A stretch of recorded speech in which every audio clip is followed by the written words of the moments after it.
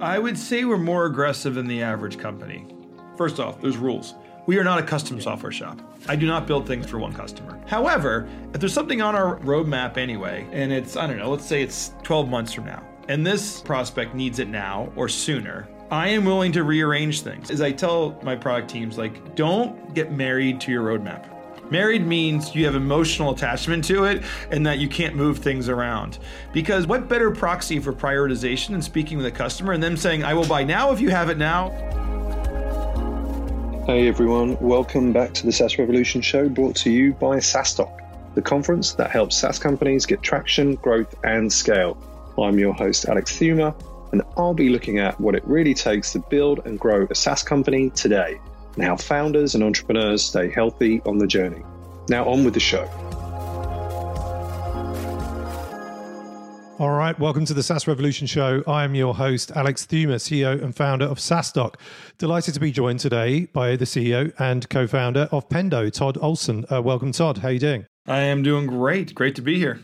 Yeah, good to have you in the podcast for the first time, and we've been running this we're in our 9th year now. So I feel we've had your co-founder Eric on before. I mean, I should know this, but it's the first time to have you. So delighted to have you on the podcast and share a bit. It's taken 9 years to get me on the podcast, Alexander. That's crazy. I think it's a scheduling issue. But yeah, we're here now. We're here now. So it's and your ARR is higher. And we can talk about all the great lessons on building Pendo to such a big business. And Todd, where are you today? Are you in it's Carolina, North Carolina is where the offices are, right? Yes, sir. I am sitting in our headquarters in Raleigh, North Carolina. Very cool, very cool. And I don't know if you know, and maybe you do know, but obviously Pendo acquired Receptive many years ago, and Hannah Chaplin, who's the co-founder of I was going to say Pendo, of Receptive, there. She came to the very first SaaS meetup that I hosted pre-SaaStock, and we remained certainly at that time sort of like good friends, and she came to a lot of SaaStocks, and then I was very happy to see her have that exit event and then go into Pendo, and I think she's still there now and very much enjoying herself, right? She just departed.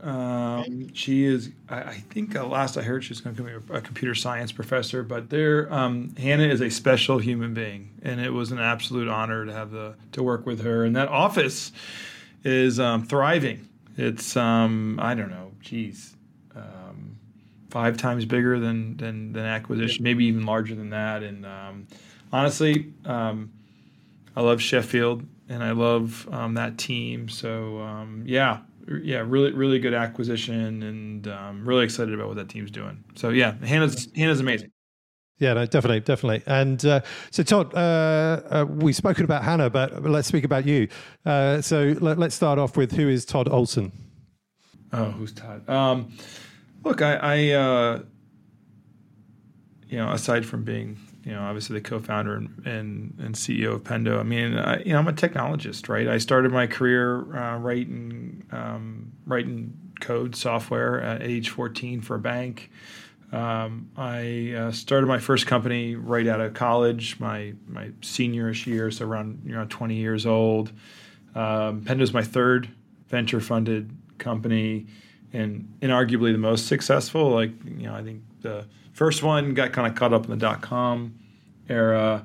Second one, I ended up selling to Rally Software, which was what we would call a soft landing. And Rally was a great company, and I had the pleasure of being part of an amazing team there that helped take that company public. And I led product there. And that's where I really came up or discovered the idea of Pendo. And after departing Rally, started Pendo actually now just over 10 years, which is kind of hard to believe, but the company was incorporated in October-ish of 2013 and really started getting going in early 2014. Is that where you met Eric at that previous company? So how you touched on within that business, that's where you came up with the idea. Tell us a little bit more about that founding story of Pendo. Yeah, so I was at Rally prior to Pendo, and I ran product, and we had a large SaaS business, enterprise SaaS business, and I was struggling to do I get data to inform future roadmaps, and how do I drive engagement in the product. And we had a homegrown system that sort of instrumented products and brought it into a data warehouse, and it was always kind of missing something. It was always, lacking certain data or somewhat incomplete. I hired a data scientist, and he gave me sort of a rundown of, hey, we don't have this, we don't have that, can't give you this answer, it'll take all this engineering time. I'm like, whoa, we're not going to have an engineering team full time just working on this problem. That's crazy. We want them building customer features. So that kind of came up. I kind of saw then this opportunity. Wow, it'd be amazing if I had infrastructure just did all this sort of stuff for me. And that was a piece of it. The other big piece of it was I could also see that cloud was making us ship more frequently, which is great. We want to ship more frequently. But then how do you enable and educate customers when you're shipping frequently? What I found is our customers started not knowing all the cool things we're building because we're shipping them so frequently, and it's not their job to keep up with our release schedule. So I saw this this challenge of how do you message, how do you educate users? So I kind of formed the idea of marrying both into a single platform. And that was sort of the idea. That was the original impetus for the idea. From there, I started talking to friends. Actually, Eric Bodick, who you're referring to, he was my co-founder of my first company, going back to age 20 out of Carnegie Mellon. We obviously got quite close to that experience. And you know how things go. I said that dot-com bubble kind of sort of impacted that company. We both kind of dispersed, went our separate ways, and then timing was fortuitous. We were aligned and had availability. So that's how he and I came together at Pendo. And then two other co-founders. Rahul was a VC at the prior company's backer, so Core Capital Partners in Washington, D.C. So I called him, was checking in. He was also sort of looking for his next gig, so right around the same time. So again, just good timing. And then last but not least, certainly our CTO, Eric Trone, he was a friend of a mutual friend. And he's another guy where I was like, hey, you should meet this guy. He lives in Raleigh and it's really, obviously a great entrepreneur, technologist. And, I was really busy for years. And finally, I was at a time where I wasn't busy. So we had coffee, and here we are. So, I think that's kind of how it all came together. And fast forward, so 11 years later, then I think takes us to 2024, right? So you said 2013 founded. What data can you share on the company, to give the audience a bit of a picture of where Pendo is at right now? So with things like revenue, headcount, funding, customers, etc. Yeah, so it's public knowledge that we're over 100 million in ARR. I can say we're very comfortably over 100 million in ARR, so still growing at a nice clip. We're about 800 employees. We have raised, I guess, around 350 in primary capital. Last round was in 2021 for context. So yeah, that's kind of rough sizing. 3,000 customers. Global company. We have offices in 8 locations. 4 of which are outside, maybe 5 of which are outside. Yeah, 5 of which are outside the United States. So yeah, that's kind of rough numbers. Cool, and thanks, and congrats on the great numbers there as well. And so I'm sure, obviously, we could talk about many things, but we want to go through really the lessons in building Pendo over 100 million ARR. So starting from even getting to that first million ARR right the way through to, I guess, kind of present day. So let's jump into that. Let's go down to that first million ARR. I guess out of interest, how long did it take, and what was the hardest part of getting to it? Yeah, so it took. Okay, so if we started building Jan 1, 2014, and we started actually selling, taking revenue in late 2014, and then we got to $1 million roughly a year after we started selling. So it took about a year, about 12 months exactly. What were the challenges of that point? I mean, I think you're just all fumbling through product market fit, and what that means is you're talking to customers, you're talking to users. Our strategy early on was actually pretty darn simple. It was find people interested, like to have this pain, that we can get them using our software, even in a beta capacity, and then just iterate, listen, iterate. It's pretty classic, like customer discovery process.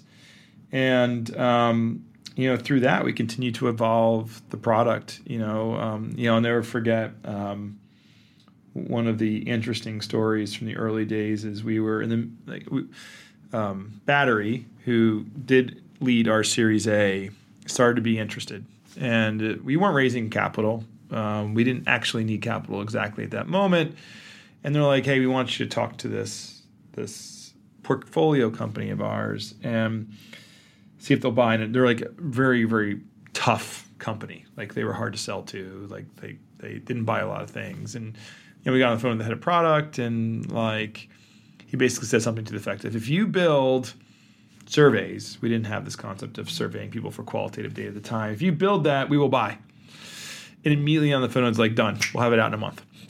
Now, meanwhile, hadn't talked to the team, didn't really formally spec it. Now, I was coding at the time, so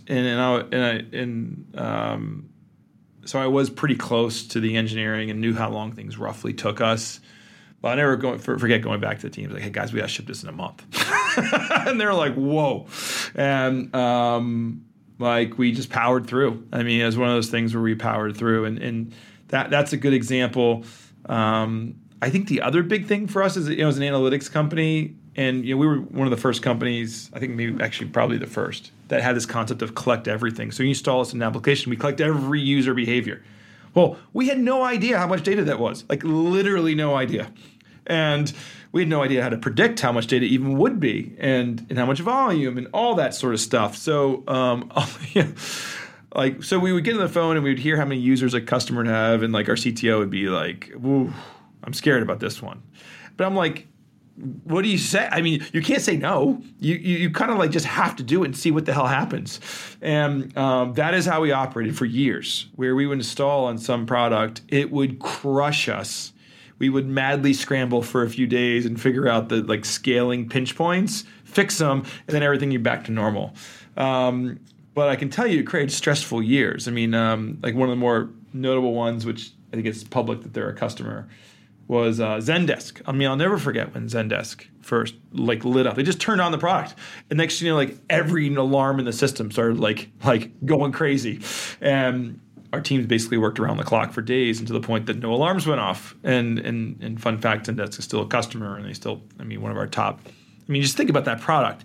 Someone sits in front of a computer and uses it all day long, every day. Just generates crazy amounts of data. You can't even predict it, right? So, like, those are the kinds of interesting moments that sort of helped get to where we got to. And if we had tried to be perfect or tried to predict in advance or like not closed it until we had it ready, honestly, we probably wouldn't be talking.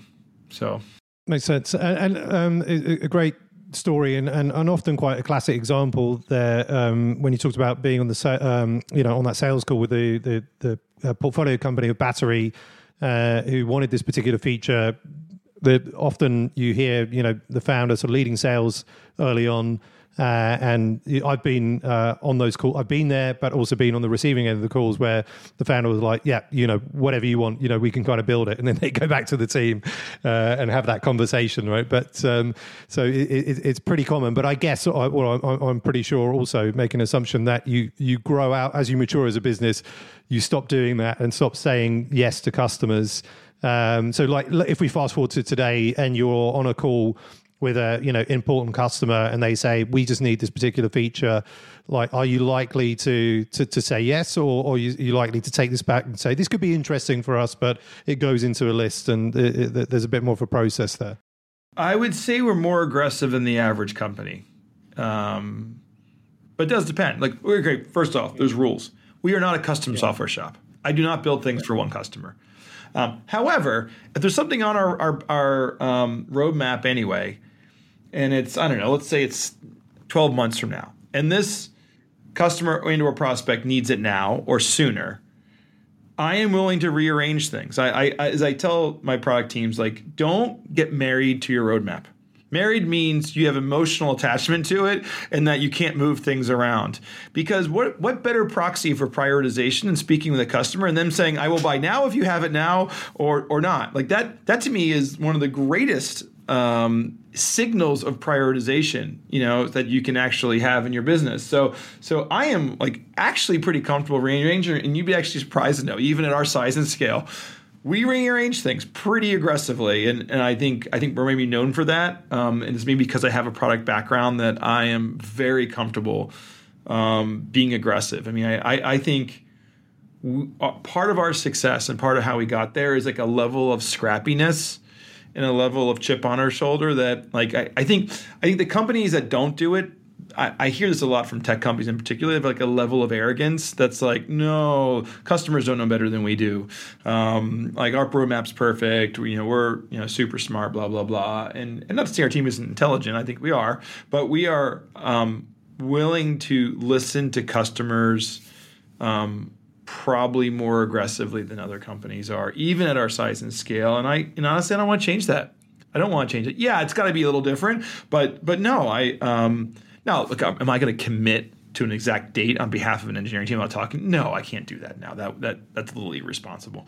But we can attack it, get estimates, and then commit. Like we will commit to a customer 100%, even today.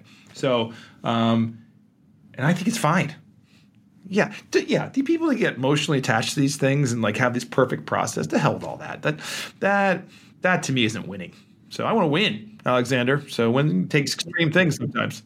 I like that. I like that mentality, and hopefully all founders, CEOs want to win as well. But obviously, some have different ambitions. But you mentioned again that sales call. So as a founder CEO, I'm assuming you led sales for a certain period of time. How long did you lead sales for? And then at what point did you stop leading sales? And then fast forward to today, do you actually still spend any time on sales? Or are you spending a percentage of your time on sales? Yeah, so I formally led sales and did sales myself until May of 2015. May 2015, I just luckily hired like a very good head of sales, great hire, local CEO who, I think just formed a nice partnership. And that was the exact date. But what was happening? What was happening was I just had way too much to keep up with. So at the end of the day, like the amount of inbound, the amount of deals I was working, it just was way too much for one human. And this is like, it goes back to one of my classic startup philosophies is hire for pain. So we hired sales because of pain. Now I'll tell you this is probably just good fact for most entrepreneurs, is like I had investors telling me to hire salespeople like 8 months prior. I just ignored them. That was the right call because it allowed to create this feedback loop that you just heard that wouldn't have existed if I had some like junior level sales rep like making cold calls for me. So I think waiting until I had a couple customers, better product market fit, like things were smoother then than they would have been if I hired earlier, and that was great. And now look, I didn't like walk away.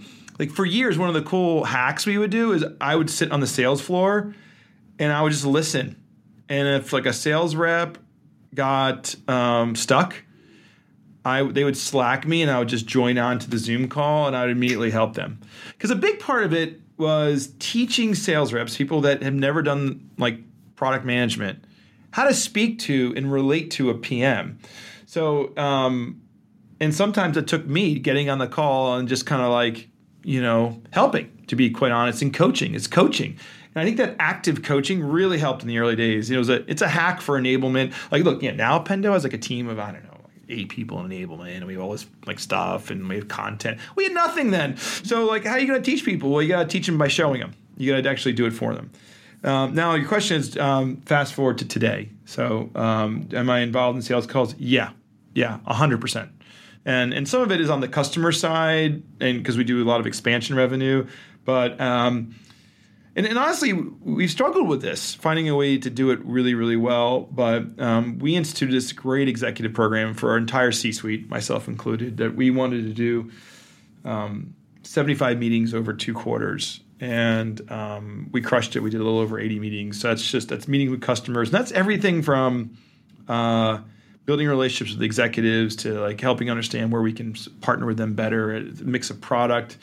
I did actually have done demos on these things, and that takes work to stay sharp and prepped. And then another example was on last day of the quarter was last Wednesday, and we had a team in particular that's very close to their goal, and this was like probably a little after 5 p.m. Eastern time, and they needed like basically one deal to get to goal, and I helped. I made some we cold called someone that we thought was a good one. I got to the right person. We negotiated on the phone what I thought was a fair transaction, and we closed it. Right at about 11:30 p.m. So I think if you're not willing to get your hands dirty and not willing to help your team, I think it's. I mean, look, at the end of the day, I don't do this a lot, but I always believe if I can help, and sometimes I am the right person to do that in the org, then I should do it. Yeah, 100%. Let's look at the 1 million to 10 million ARR sort of milestones then. Again, roughly how long did that take, and what were some of the key takeaways from that period of getting to 10 million? I mean, probably a little under 2 years is probably like the right measure. Maybe like 2 years would be a conservative estimate. So, what are the milestones? I mean, honestly, it's a blur. We were growing really fast then, more than tripling was generally speaking our position. We had a lot of inbound demand. Actually, one of the interesting time frames in the company was right around our Series BC. So that would be the end of 2016 ish, and I think what we ultimately did was we did 2 rounds kind of back to back, and then that really supported us doing our first acquisition. We did our first acquisition in 2017, and that was to get mobile support. It was tough. We were a 90-person company. We acquired a 30-person company who was primarily in Israel. So that was the first time I'd ever been to the country. Now this team had mobile support, and we at the time didn't support mobile at all. And we knew, of course, that we had to eventually to achieve our goals. So that was all happening while we were tripling. So our revenue is tripling. We're acquiring a company. We're opening up our first international office. We're going back and forth a ton. That was a bold move, acquiring a 30-person company when you're 90 people, but ultimately the right one. I mean, it unquestionably the right decision at the time. We prior to that had a single engineer working on mobile, making no progress. It was almost embarrassing, to be quite honest. I have no idea what the hell we were thinking this one guy was going to build this entire solution. But we had them, so I think we have to obviously shifted directions when we found this opportunity. But that was probably one of the more memorable, bolder moments that we had probably in the company history. So so from what I know, in terms, I mean, there are obviously not one playbook, one size fits all, but there is a proven path. And I guess kind of typically when you're sort of going 50 million to 100 million, M&A can play a big part in that growth and expansion. But obviously, from what I'm hearing, you're involved in M&A, at and around the 10 million mark or lower. Were there any other sort of M&A activity? I don't know what ARR you were at when you acquired Receptive, but did you do a little bit before 50 million? And was that unconventional, or it was just, as you say, we had the holes in the product, or we needed to buy these things, or we saw exceptional companies that would add value? Yeah, I think Receptive acquired in 2019. So we would have been under 100. We would have been probably under 50. Yeah, we would have been around 50, or either under or close. And look, we acquired Receptive because we were passionate about the problem and passionate about the product. We didn't actually need it for revenue or growth. I think we needed it for our long-term vision. When we look at these things, similar for mobile, we acquired the mobile company because we know we need mobile. And when I first saw a demo of the product, I'm like, wow, that is awesome. And I mean, similar for Receptive, I think that combined with the team on Receptive, we already talked a little bit about Hannah, and Dan, her co-founder, we're this is a good scrappy team. This fits our culture. We spent a lot of time with them. Look, I have believed since day one that the ultimate winner in our market, and then I sit here and argue that there isn't a declared winner in our market yet. It's still a pretty new-ish market, but I think the winner is going to be a broad solution. And I want to be the platform that product teams use to make their products better, period. And that platform is going to have a variety of capabilities.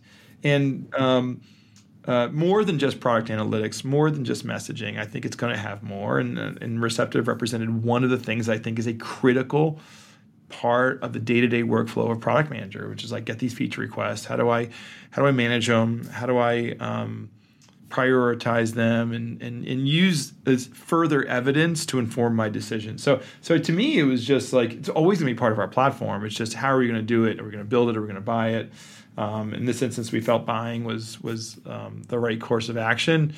And the other thing is, we're still learning about these markets. It takes years to really, I think, nail it. And the sooner you get started on learning about the various intricacies of certain problem domains or certain capabilities, like it increases the likelihood of success, essentially. So yeah, I think you also see we use this thing called strategic pillars, or actually anchors, excuse me. In a strategic anchors, we have 3 of them. And these 3 things are like the lens through which we evaluate all strategic decisions. And one of them is called bold by choice. And so we look at decisions, and like, honestly, if there's a bold answer and a less bold answer, we will almost always pick the bold answer. And let's be honest, like, acquiring companies when you're small is sort of a boldish move. And look, while we've acquired 3 total companies, we've probably looked at a dozen, since I've been here. So yeah, I think we're aggressive. Like, I want a plane to win. When you play to win, like, you do behave aggressively. But I think it's just part of how we operate. I'm curious, just on the other 2 strategic anchors, what are they? Because I like the bold by choice one, so I'm hoping I'll like the other 2. Yeah. The other one is value in the platform. So it's a platform-based method. I've already talked about that. And I'll say how that informs things is when we prioritize features, we look at the intersections of platform areas. And I push the team to build things that are within those intersections, because they're almost not, you can't copy those, because unless you have the same breadth of platform that we do, which most people don't. So I think that's an area where we invest pretty heavily. So value in the platform is the second one. And the third one is what we call driving the product-led movement. It's like, we believe that the future of most companies is some digital-led, product-led motion. Like, it's the whole concept of like software driving the world. And we want to be the leaders that help companies adopt these principles. And it's not just our software application. It's our content and our messaging and our education services. So you'll see us, those are the 3 things. Everything we do falls within generally one of those 3 things, mostly 3 of those 3 things. And, it's like, I mean, you probably know, our user conference isn't called the Pendo user conference. It's called Pendemonium, because it's a bolder idea. Name. It's a great name. So, like, we had both options on boards. We just picked the one that was a little bolder. So that gives you sort of an example of kind of how we think about these things. Yeah, awesome. And I've never been, but I love the name of the event. You're always welcome. You're welcome. I think you'd have fun. So, no, definitely. Look, conscious of time, so I'm going to skip 10 to 50 million. But I want to know, what's the hardest thing about getting from 50 million to 100 million? I'm sure there are many, but maybe if you can name 1 or 2. Yeah, that was a tough one, man. So that the slog. I mean, I think there's a lot of challenges. One of the more notable challenges is that, company growth outpaces often human and like professional growth. So you have this concept where your company is growing, and then eventually your execs, it's just really, really hard to keep up. So you need to change over your executive team. So I've done that now basically twice to get to where we've gotten to today. And that creates a lot of change when you change executives, because it kind of cascades throughout the entire organization. That's probably one of the biggest things. And We're a bit lucky actually that we've had a CFO since 2017 and the same one. So that's one of the only roles we have not had to really make any changes around. And that means like the back office, like honestly, the stuff I'm not good at and don't care as much about. I care about it, of course. I know that it needs to exist. It's just not my personal passion. That kind of just all handled for me in a consistent manner. So that is actually pretty useful. For us, we moved to the enterprise. And moving to the enterprise is a different motion. It's a slower motion. Feedback loops are slower. I think our product stack had to evolve. Our go-to-market motion had to evolve. And honestly, we have not been great at it. Like we've been historically great at more of an inbound mid-market motion. That's what we're known for. That's drove all of our early growth up to 50. So like trying to become an enterprise-focused business has been hard. We've gotten it wrong a few times. Knock on wood, I think we have it right now. But it took us, years to get there. And so that means you're like scrapping your way to 100. Like it was not like a simple get to 100. I mean, we were fighting to get to 100. Even beyond 100, I think we're still fighting in many ways. But again, I feel good where we are today. But that's a hard transition. Yeah, awesome. Well, thanks for sharing that. And we're going to go into the quickish fire round now, Todd. So I'd like to know what one thing has moved the needle the most for you in your career. One thing that moved the needle the most.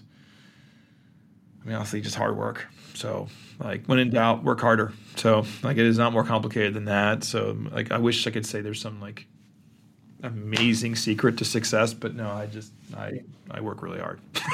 That's it. What about the best advice you've ever received? I love this advice. One person told me, do the things that only you can do. Like, we all have choices as leaders to do lots of things. I can do many things, but like there are some things that only I can do. Only I get invited to certain conferences. Only I can talk to certain executives. So my priorities are based on that. Biggest failure you've made and lesson learned? I go back to hiring, like and waiting on making a change. Like anytime someone like in your people team tells you, oh, it's too disruptive to make this change, they're probably being too conservative. They're wrong. Just ignore it. Make the change. So like you know best.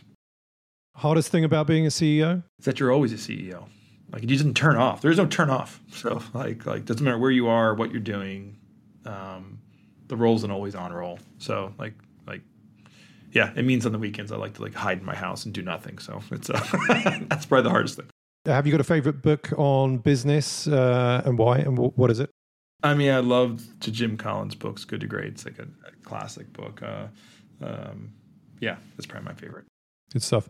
All right, well, Todd, we come to the end of the show. You've been a fantastic guest. I love the energy, the play to win mentality, and obviously some amazing success. If people wanted to reach out to you, where can they find you online? Where what channels are you maybe more active on? Yeah, I mean, certainly find me on LinkedIn. I'm Todd Olson on LinkedIn. Obviously, our website pendo.io. And then I'm on Twitter, T Olson. I mean, I don't post as much, but I do read it constantly, and I react to things. So, but any of those venues are great to reach me. Awesome, good stuff. Well, Todd Olson, CEO and founder of Pendo, thank you so much for being a great guest on the SaaS Revolution show today. Really appreciate you sharing with the SaaS.com community. My pleasure. Great to be here.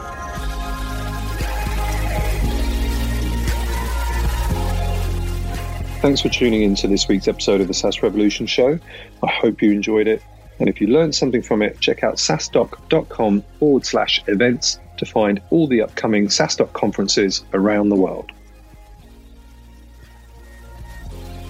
Want exclusive SaaS content and actionable insights to grow your SaaS? Join our community of over 36,000 SaaS founders at saastock.com.